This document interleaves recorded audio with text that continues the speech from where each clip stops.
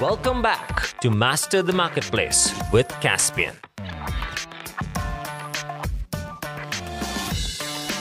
Hi there, everyone, and welcome to another episode of Master the Marketplace with Caspian.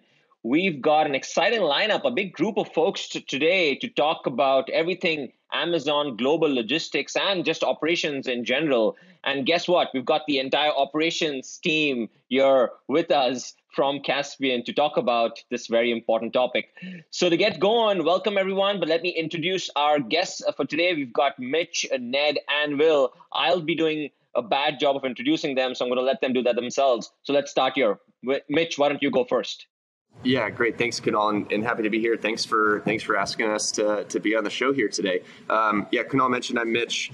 I'm the Chief Operating Officer here at Caspian. I've been with the organization for 10 years, so been in the Amazon ecosystem and marketplace ecosystem for quite some time, and seen a lot of the pain points, challenges, and also a lot of the advancements that have come in terms of fulfillment by Amazon and really just the logistics and transportation process through all things marketplace. So yeah, really looking forward to the conversation today, and thanks for having us. Great. Why don't we go with you, Ned, next? Yeah, thanks, Kunal. So my name is Ned Woodward. I'm on the retail operations team, so I work closely with Mitch and Will on all things supply chain, all things operations. Like Mitch mentioned, I've been with Caspian and formerly eTails for over 6 years, so seen a lot of the changes to Amazon's FBA model, and just excited to talk about AGL a little bit. Great. Thank you. And then finally, last but not least, Will. Yeah, I'm Will, Director of Retail Operations. So, on the retail operations side, we really do a lot to oversee, all aspects of our inventory on multiple marketplaces. So, within operations, we have, logistics, inventory management, pricing, and we're overseeing that on, Amazon, Target, Walmart, just pretty wide scope. Excellent. Well, welcome again, everyone, to the show. So maybe to start off, I know we wanted to deep dive a little bit on Amazon global logistics and talk about that. So maybe, for our viewers, for our listeners, can one of you just define, what have we been talking about here? What is Amazon global logistics? How does it differ from logistics in general? Just define what we're talking about. Yeah, absolutely. I'm happy to take that one, Kunal. So Amazon Global Logistics is a program that they've been working on. Amazon has been working on for probably about 5 years now. It's an option for sellers to basically direct import from China into different marketplaces, whether it's into the United States, into the UK, different marketplaces like that. And compared to kind of how normal logistics work with fulfillment into Amazon, typically, if you're importing from overseas, you need some sort of a service provider and infrastructure to support moving goods, through the ports out of China, landing them at one of the ports here stateside, and then you need a 3PL to land those goods at, and then replenish out to Amazon directly into the fulfillment center. So what Amazon Global Logistics allows you to do is it's their one-stop shop solution to direct import from China into the fulfillment center, allows sellers to not need to utilize a 3PL to land inventory at domestically. So it reduces touch points and cost domestically by quite a bit. So quite a game changer if you're looking to speed up the process and reduce touch points in your own supply chain domestically. That makes sense, and great value proposition, especially given some of the trends that we've been seeing just over the past year with COVID. In fact, that was the next question before just jumping into global logistics specifically. Let's maybe get a sense of the lay of land. What are we seeing from a trends perspective across the board? Maybe this is a good question for Mitch, just as the operating officer at Caspian. So Mitch, what trends are you seeing in this space, especially as it relates to logistics, ever since COVID happened? Yeah, certainly. So no one's ignorant to the fact that there's a lot of pressure just on global supply chain right now, all the way up to raw materials and production times, through manufacturing lead times, through moving inventory through ports, freight, logistics, transportation, receiving it at the U.S. domestic ports. So there's just a significant amount of pressure across global supply chain, large in part due to COVID. And that means a couple of things. One, increased lead times. It's taking longer for goods to be produced, shipped, transported, and received. And costs. It's becoming more expensive. So there's a few ways to combat that, which we want to try to minimize the amount of touch points across the supply chain, which will reduce costs as well as reduce lead times. So what's really exciting about this global logistics program is it can enable both of those things to come to fruition. So at the highest level, a lot of these pressures in the environment that we're in today, there are certain mitigation strategies which we are investing in at a very high level to try to combat, because we are seeing monumental increases to freight costs, and we're seeing monumental increases to production times and transportation times. Excellent. So let's get into that. And maybe this is a good question for Will, who's overseeing operations, supply chain right now. You're at Caspian. So what are some of those mitigation strategies at a high level outside of global logistics for now? Just what are the different mitigation strategies that brands, manufacturers, they should be aware of right now as it relates to the current situation? Yeah, I mean, the easy answer, right, is stay as far ahead of it as you can. You need to be ordering earlier, getting things, logistically speaking, on the water earlier, in the port earlier, whatever you can do there. Outside of that, it helps to have a 3PL, in the state, somebody you can rely on, to hold some additional inventory as needed, ship out of those locations. Potentially, given, I think we'll get into it, some of the different pieces that Amazon's done to kind of take more of a stance in your inventory controls. It helps to have additional options in terms of fulfillment. Not just relying on an FBA, but also how can you kind of go more direct out of a warehouse direct to customer and kind of avoid some of those additional touch points. Okay, excellent. Okay, great. So let's get into AGL a little more. Let's talk about sort of the program. Let's talk about the service itself. So Ned, give us maybe the rundown. Why AGL? One, you described AGL at a high level. We know the value proposition they provide, but why not just go to Maersk or some other global provider out there that can manage this all for me? Why should I go to AGL? No, yeah, that's a great question. So what I can do is kind of set the stage for what a Maersk might look like versus utilizing AGL. So with Maersk, you still have to have, first of all, you have to make contact with them. You have to have some sort of a contract for that provider for their services, so you can utilize their network and infrastructure. Outside of that, you would need to have, an agent, potentially your own import bond. There's all these additional import pieces that you need to ensure are solid before you can move any goods across the water, even if you're utilizing one of these other parties like Maersk. And even in that case, let's say with Maersk, you want to move goods from China into the United States. You don't have the ability to move them directly into an Amazon fulfillment center using Maersk. They just don't have the infrastructure and the ability to get a container into Amazon. So in that case, you get the product on the water, you land it somewhere, East Coast, West Coast, down south, wherever. You still need a 3PL in order to land those goods domestically, disembark them off the container, store them somewhere, and then potentially repalletize and then replenish those out to FBA. As you can imagine, each one of those steps come with additional time and cost. With Amazon Global Logistics, those pieces domestically don't exist. You move the goods directly from China, it hits the port, it disembarks the vessel, and then it goes from the container station domestically directly into Amazon. So you don't need a 3PL to store the goods, to do any sort of replenishment. So you save time and money throughout the domestic supply chain by utilizing Amazon Global Logistics. So that's kind of a very rough breakdown of the process. That makes sense. And what kind of numbers are we looking at here? Like, what's the cost saving? What's the time saving at a high level? Like, what would you say for an, I know it's hard because of the, there's so many characteristics that go into, what we're talking about here, but by and large, what's your view?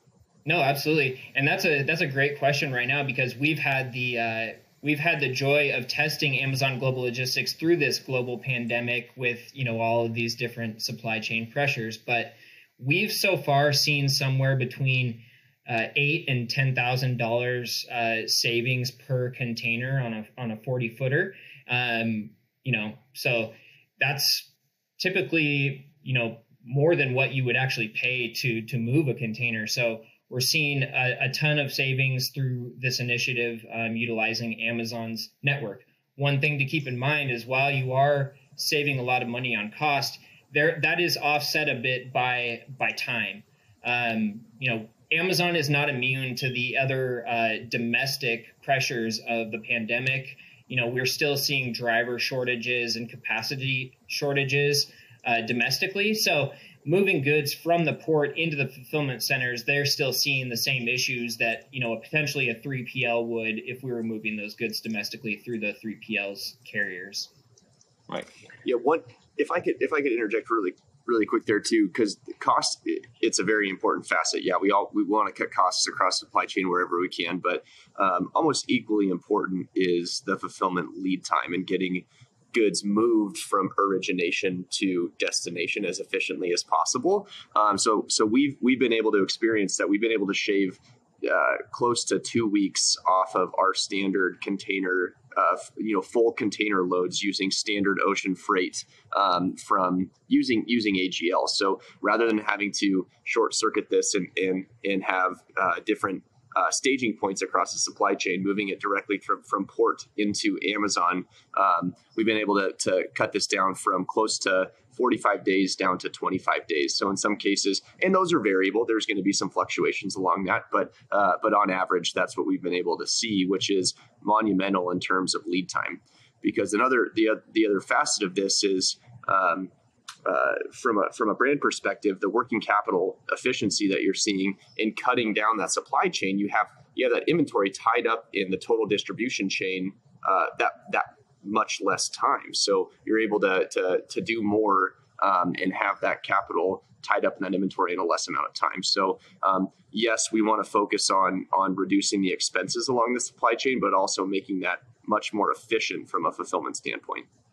Right. That's excellent. So, one of the debates that's been out there over the last year specifically is, brands' reliance on Amazon fulfillment. And when a COVID-like situation hits, and, they are, like you said, Ned, they're constrained as well, and they're not immune to some of these situations. Of course, they're probably well prepared to be able to manage through it relative to many others. But by and large, there is an over-reliance sometimes on FBA, and you could get shut out when situations like a COVID happens. Now, with AGL, the playing devil's advocate here, you're relying more on Amazon and its fulfillment centers. So how do we protect against some of that, or can we? Yeah, that's a great question.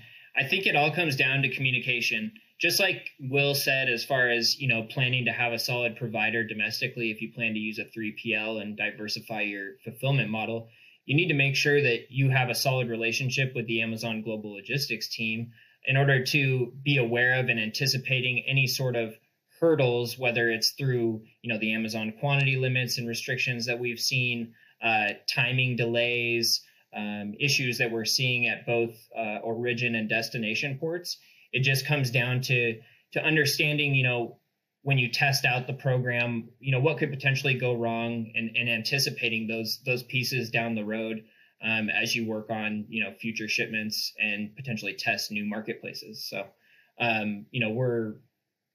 we've talked about mostly as it relates to US so far, but, this is an option into some of the European marketplaces as well, and something that we'll be working to test out here shortly. And so, hopefully we can take some of our learnings on the US side and apply those to our growth initiatives internationally.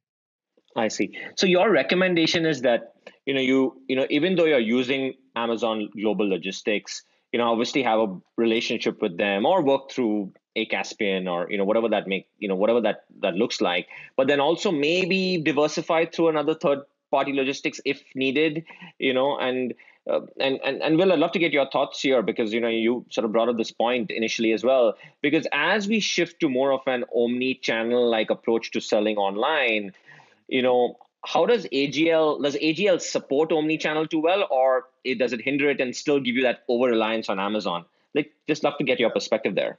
Well, I'd say AGL just needs to be kind of like one of the tools you have, and it doesn't necessarily have to force an over reliance on Amazon. I think, you look, this is a great tool to bring something to Amazon, but at the same time, typically our partners still have inventory on the US side that we can use, through a 3PL for, even to drop ship, through Amazon while waiting for this container to arrive or, sell on the multiple marketplaces. So I think how we look at it is a tool to get it over here. And it's something that, really helps our partners out because we're taking, thousands of units out of their supply chain.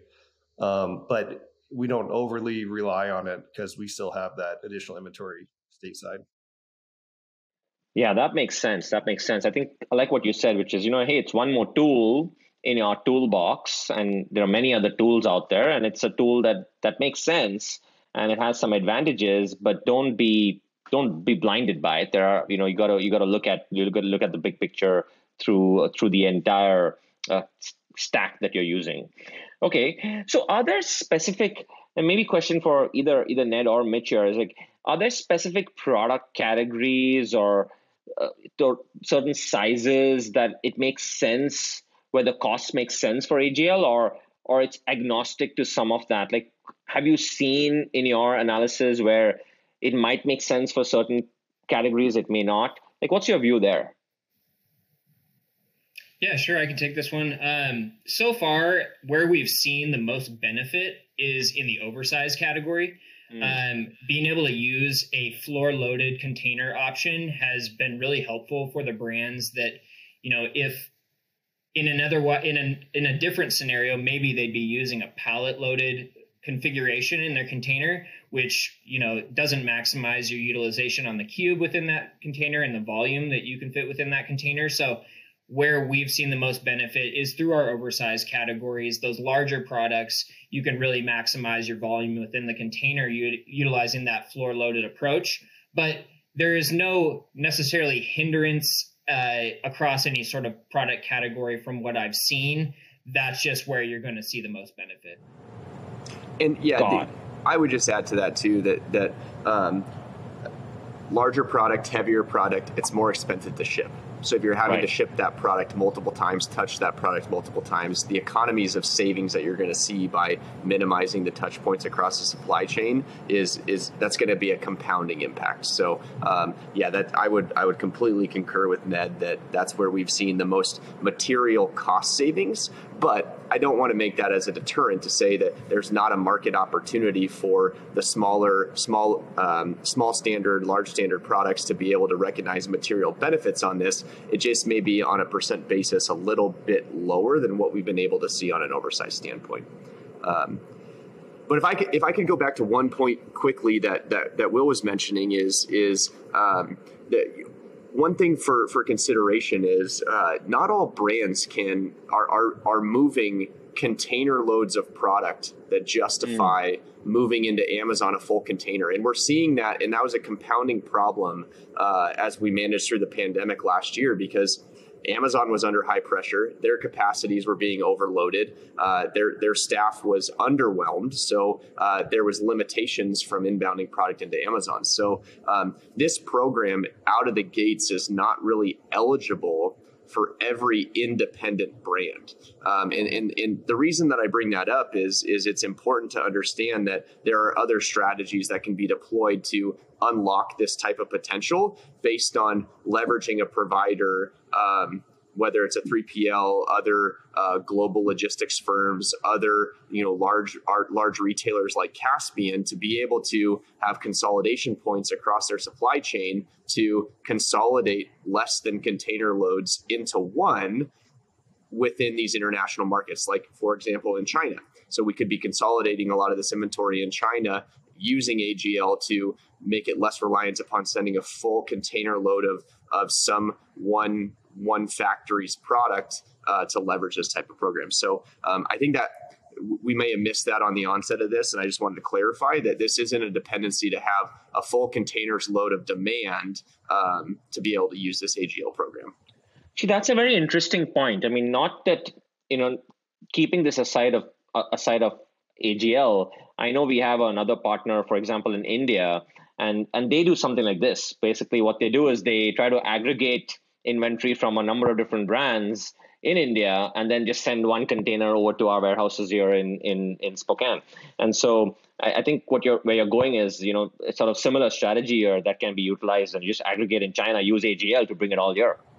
Yeah, and you'd be seeing a multiple amount of savings on that for two reasons. One is you're not sending less than container load shipments. You're sending a full container load, so you're saving on the ocean freight on that front, as well as leveraging AGL. So all these savings that we're talking about through this episode of the podcast is we're able to unlock both of those. So it's really kind of a double whammy, if you will, from expense savings, because we're leveraging both.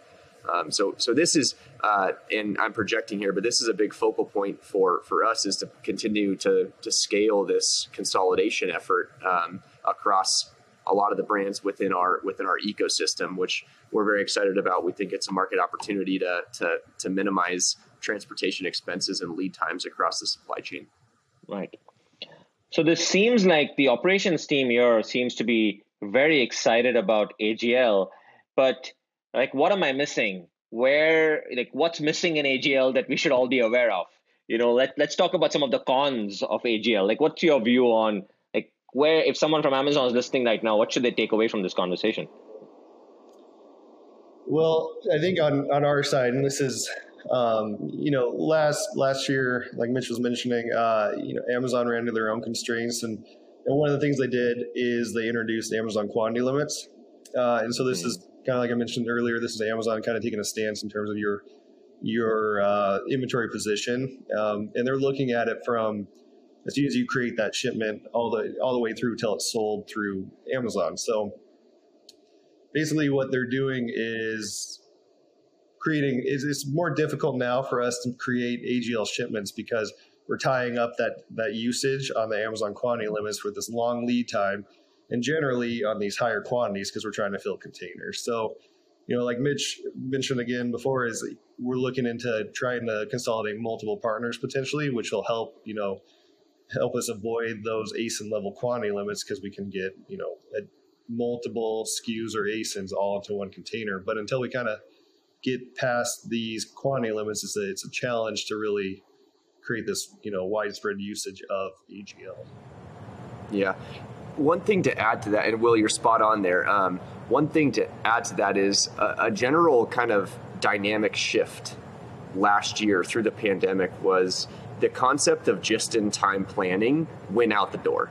Demand was so sporadic. It was up and it was down and it was up and it was down that, the standard, 30 to 45 days of coverage that we'd want to hold within FBA was so unpredictable that it was causing all sorts of problems. So there was this huge insurgence of product moving into Amazon FBA, which caused bandwidth capacity, just a bunch of pressure within their fulfillment ecosystem. And we've all seen the news about Amazon's FBA expansion efforts this next year, adding millions and millions of square feet into their FBA ecosystem to kind of account for this. But we're now back into the situation where we have to plan in really a very robust just-in-time model because that's what Amazon's making us do due to these Amazon quantity limits, also known as AQLs. So that's where it just becomes excruciatingly important for brands to have a trusted provider that can manage this at scale and have that diversified footprint, because it can be very expensive to bring in a full container load from China and then you have to have the capabilities to store those excess goods, to move those excess goods, rather than be able to send that whole container into Amazon, which they may not let you do. So we are strategically getting in front of that through these consolidation efforts to try to spread that load across a variety of different partners or factories within China and other international markets as well, as another value-added service that can be leveraged through the Caspian platform. That makes sense.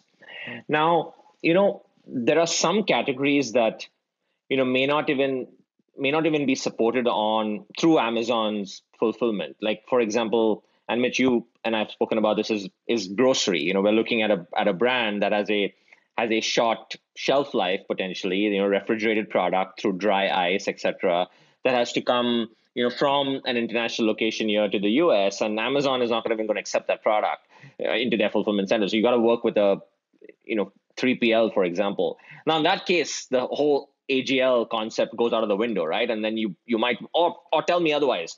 Like, I would think that the only option in that case is you have to go through a 3PL that can ship direct to consumer. What are your thoughts on these sort of niche categories that Amazon has really been managing through Vendor Central, but is slowly sort of opening it up to third party now? Yeah, I can take that at kind of the highest level, and then Will and Ned fill in any gaps that you guys think that I may have missed. But Kunal, that's exactly right, that those more specialty fulfillment options may not be able to be handled by Amazon at scale, or even at all right now. And sometimes it's with seasonal product meltables, those types of things. It's only pertinent through certain periods of the year, which goes to show that you're required to have a secondary or tertiary fulfillment option that can handle those kind of special situations, but that can be very cost prohibitive. And why I say that is it's very, very expensive to go to a 3PL and say, I'm going to send in a few units of this, a few units of that are cold storage refrigerated, because you may not have the volumes with that 3PL relationship to justify any sort of economy of scale.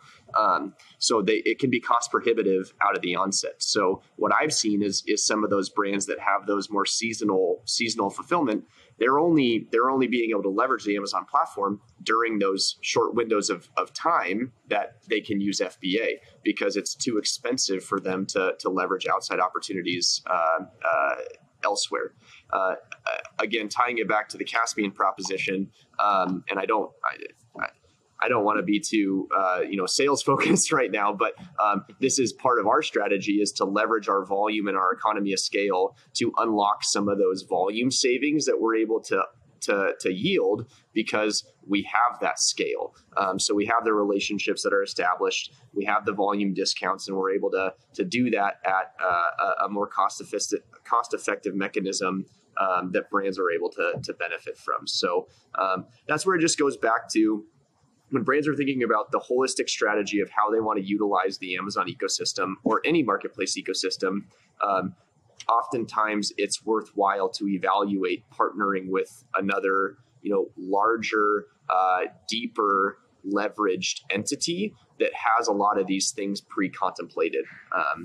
So that's the way that we've approached this, and that's how we intend to continue to go about it.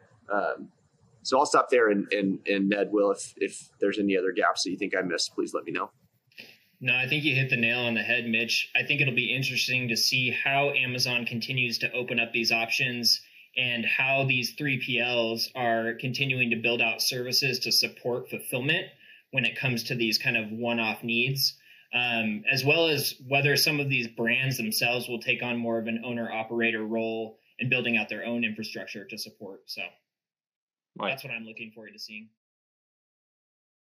Great. So let's talk a little bit about just the technology around AGL. I presume this is available in Seller Central. Someone can go in and get started there. But Ned, walk us through, how does a person get started? What does that process look like from just, all right, I'm ready to go. How do I get started now? Yeah, absolutely. So, whether you're doing this on your own or you're working with a brand like Caspian, Amazon Seller Central is your one-stop shop. There are some things you will need to communicate with the Amazon Global Logistics team on, outside of Seller Central via email, phone, whatever. But for the most part, you can, from end to end, create shipments, book the transportation, and then you have visibility throughout the entire, global supply chain once it hits the water. If there's any customs exams that come up, you can get visibility on those through different tracking mechanisms within Seller Central.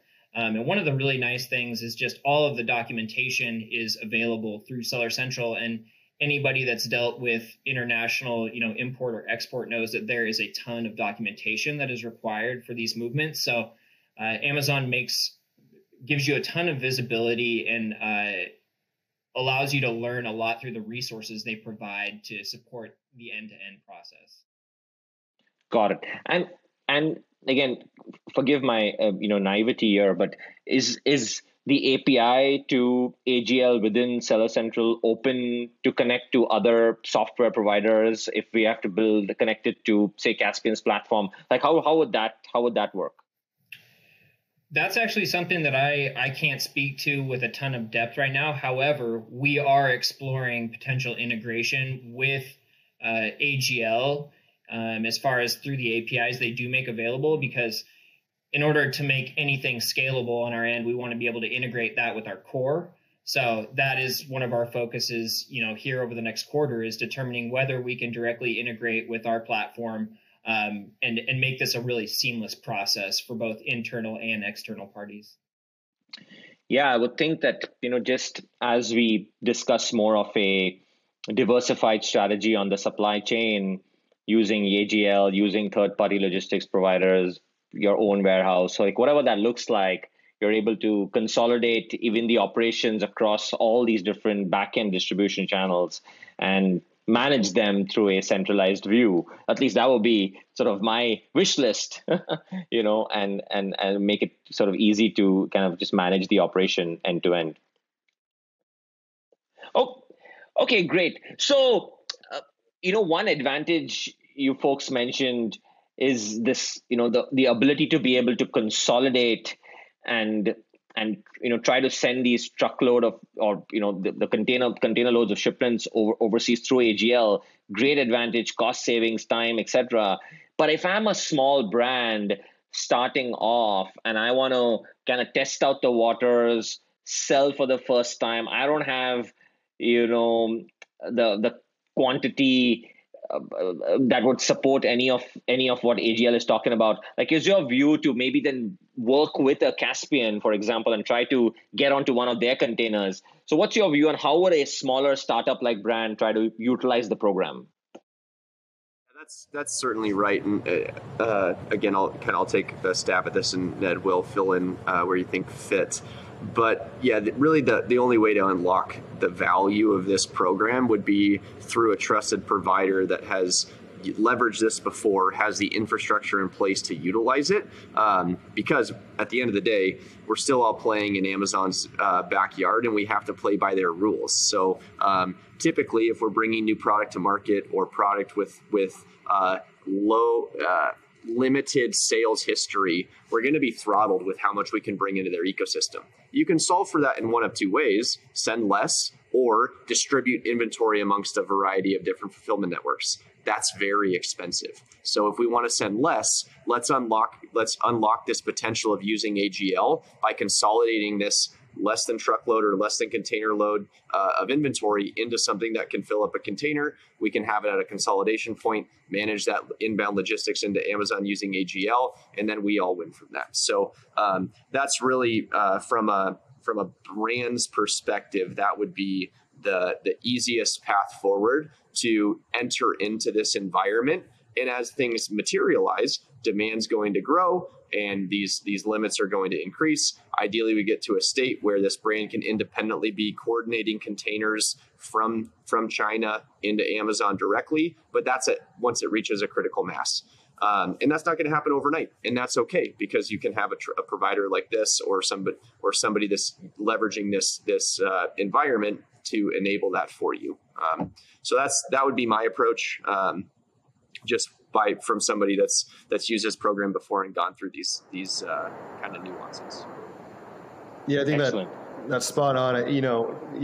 Number one, you don't want to get overloaded, if you're a new brand in terms of what you have on Amazon. And force yourself into additional fees, different pieces like that. But, number two, with these quantity limits, it wouldn't even be an option necessarily to overload early on, because you're limited as a new seller or new ASINs coming in the marketplace.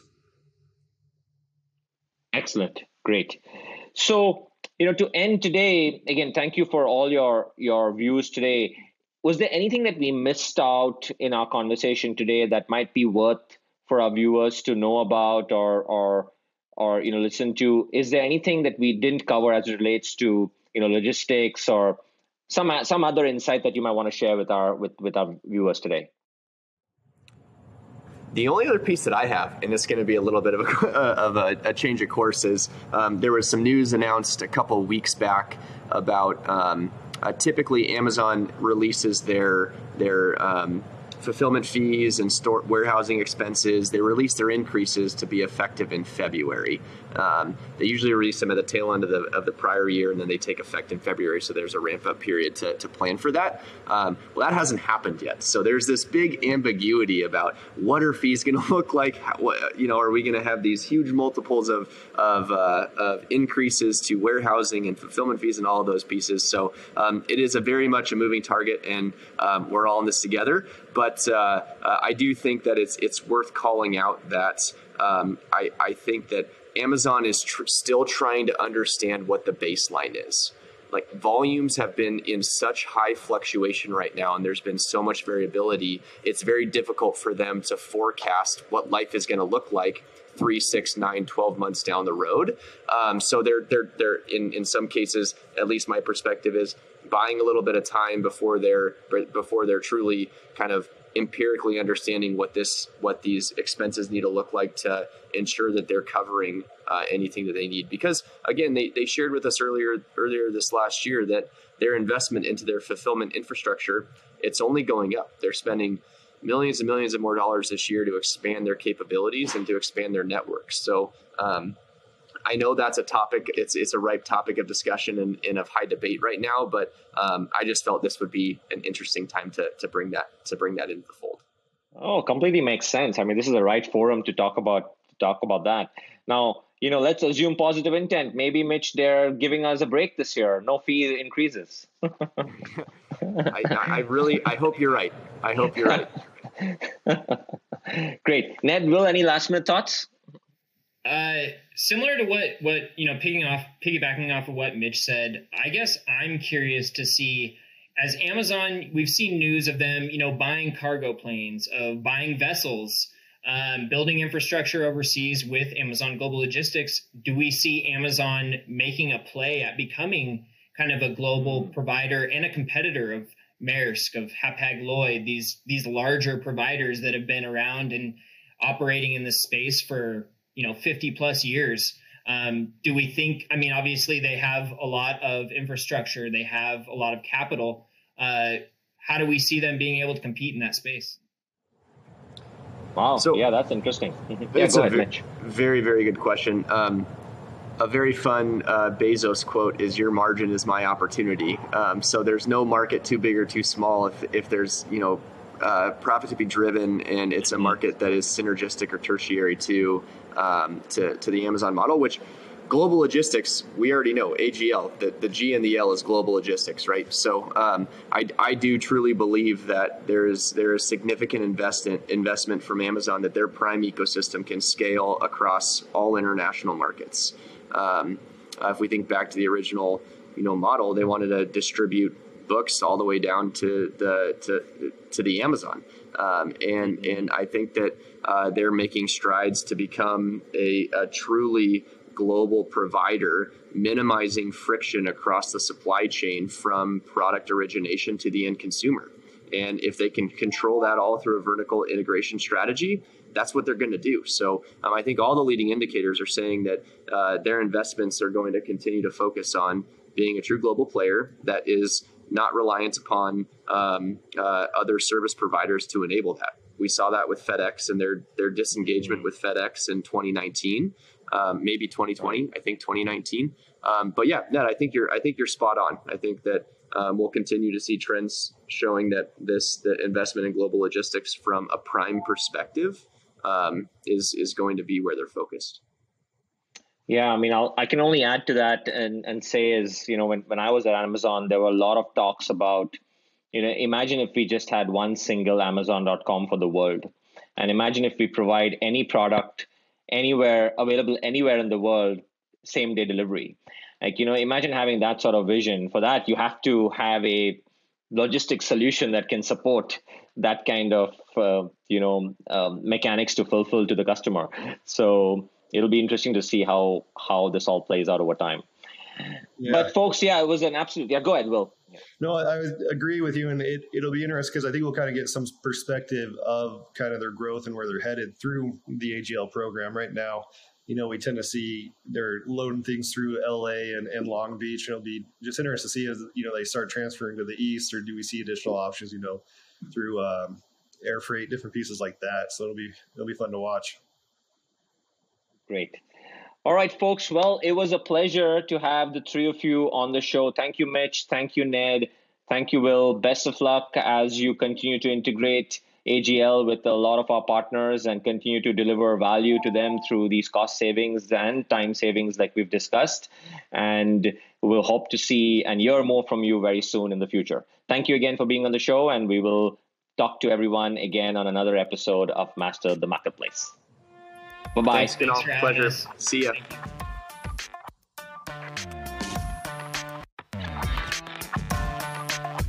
Through conversations with experts in online retail, with years of marketing, compliance, and inventory management experience, we seek to empower our listeners to master the marketplace. Thanks for listening. We hope to see you next time on Master the Marketplace with Caspian.